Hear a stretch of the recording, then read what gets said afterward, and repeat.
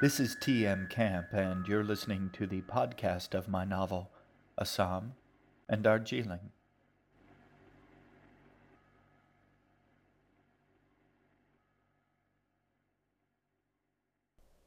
Book 3, Purgatory.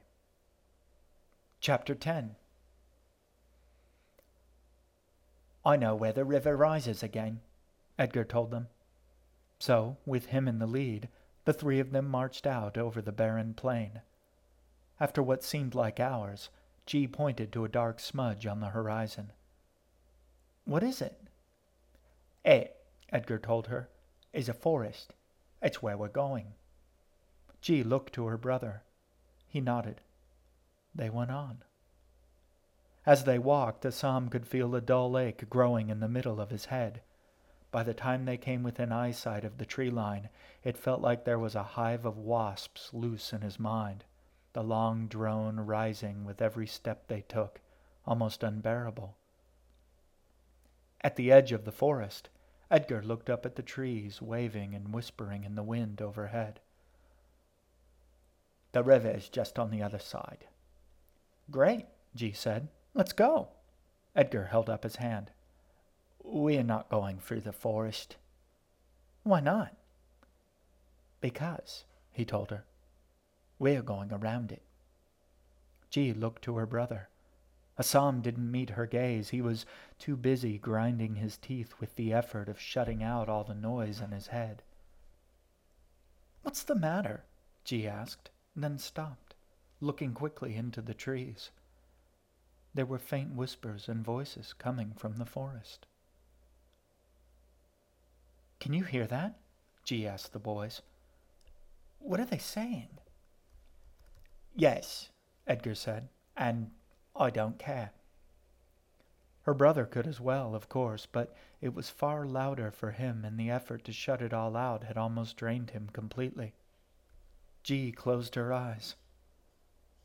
There's a woman. I hear a woman. Edgar looked at Assam pointedly, but the other boy was lost in his own careful, fragile thoughts and didn't reply. What are they? G asked. You really don't want to know. Edgar brushed past her, giving the bushes and stunted trees at the forest's edge a wide berth. Come on, we need to keep moving. Assam nodded, squinting and somewhat under control, following close after him. G stood for a moment, still staring into the trees. She sounds so sad. She ran to catch up with the boys. I still don't understand, she said to Edgar. Do you have to understand for your feet to work? G sulked for a moment. How close is the river again? Maybe a mile or so. Edgar gestured to the trees on their left. Maybe a little less. 1 mile. She shook her head. And how far do we have to go around? It's maybe 10 miles or so. 10 miles? She stared at him. I thought this was the shortcut. And I thought you knew something about something. G crossed her arms. I know that 10 miles is longer than 1 mile. Good for you, Edgar said. And do you know the difference between the two? 9 miles, she snorted. I'm not exactly an idiot. Edgar closed his eyes and rubbed his thumb between his eyebrows.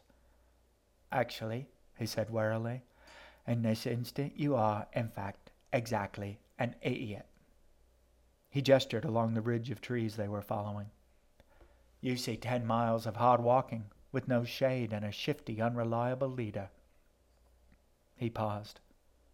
I hoped, he said after a moment, that someone might disagree with me on that last one.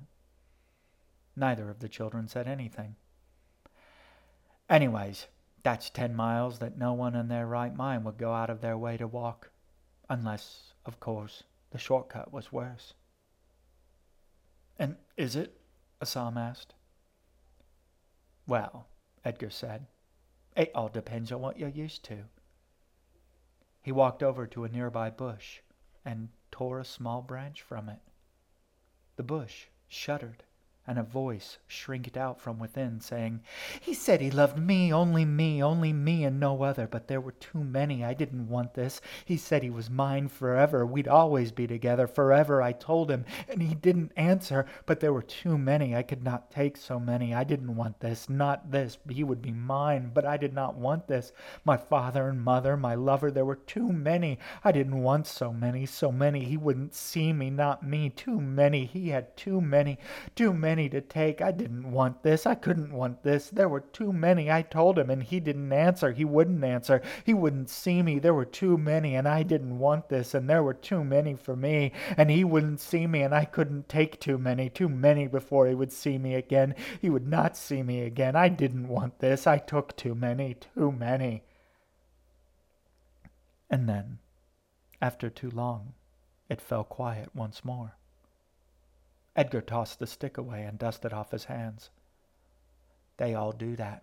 Every tree and bush, every snapped twig and every leaf that falls frees their voice and their misery. He looked pointedly at them, G with her hands over her ears, Assam swallowing against the bile at the back of his throat. How many times do you think we might actually snap a twig or brush a branch walking through that forest? If we're very careful, G began.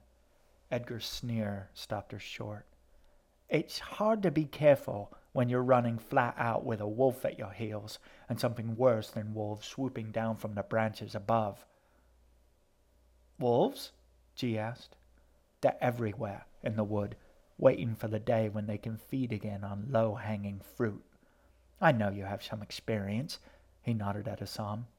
But foxes and wolves are like flint and fire, cousins at best, and only one can truly burn you. He grinned. Besides, there's something worse than wolves, Assam finished. The boy shuddered melodramatically. 10 times worse. They rest in the trees.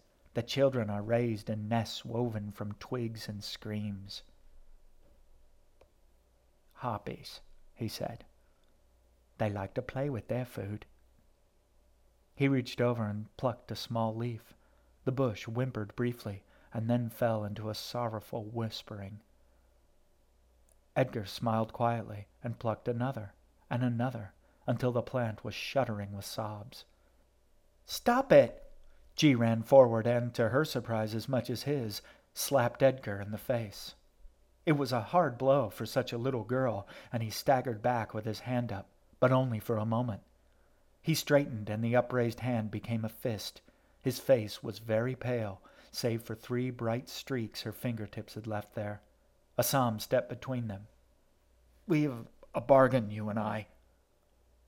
Edgar gave him such a look of hate that Assam thought for a moment he was going to have to fight. But the boy lowered his fist. Yes, we do. His eyes flickered to G, then back. But she doesn't hit me again, and you'd better not either.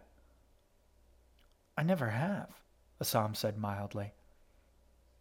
The pockmarked skin wrinkled up around the boy's eyes.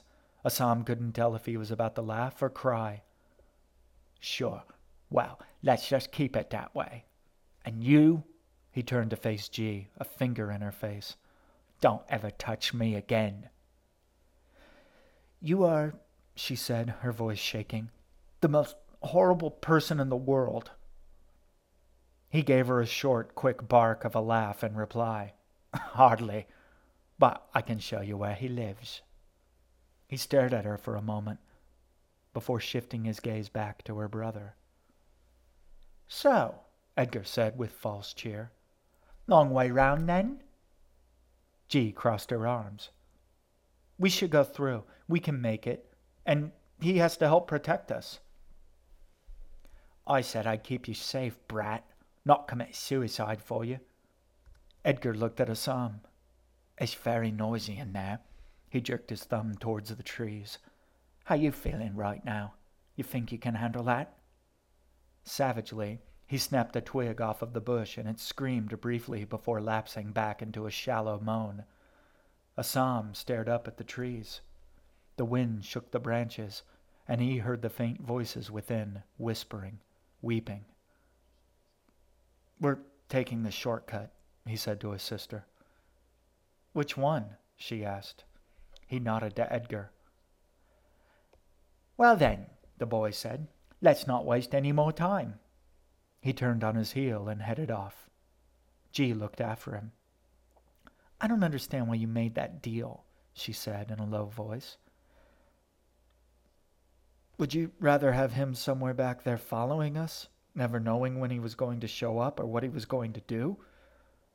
Or up in front, where we can keep an eye on him? How do you know he won't go back on his promise?" "I don't know that he won't," her brother said. Even if Edgar kept his word, they would still need to be careful. Edgar was the sort of kid who always knew where the best hiding places were, and Assam could tell he was hiding something. "We'll just need to stay one step ahead of him," he said. "Then we'd better catch up." He nodded. Together, they followed after the boy.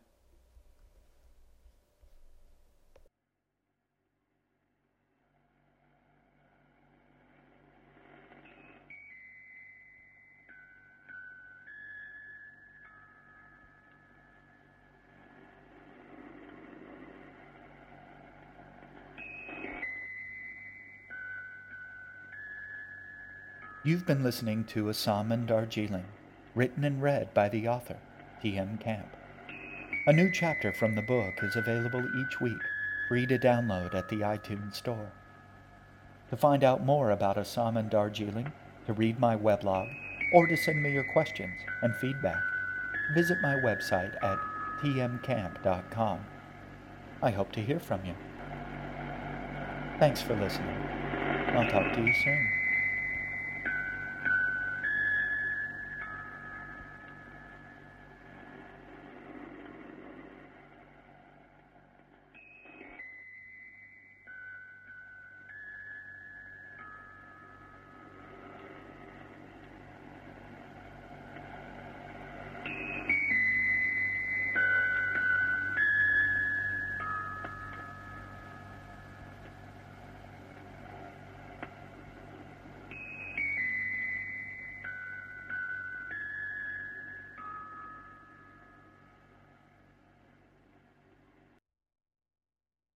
This podcast was written, performed, and produced by T.M. Camp and may not be copied, distributed, transcribed, or otherwise reproduced without his express written permission. Even listening to the damn thing is probably illegal these days. In fact, you should stop right now, just in case the feds are closing in on you. I'd wipe your hard drive too, just to be safe. You don't want them to find all those Firefly episodes you downloaded from BitTorrent, do you? Wait. Did you hear that? Just outside the window? I think it was one of their robotic hounds. The new models have night vision, you know. And now they see everything. Oh my God, I think they might already be in the house.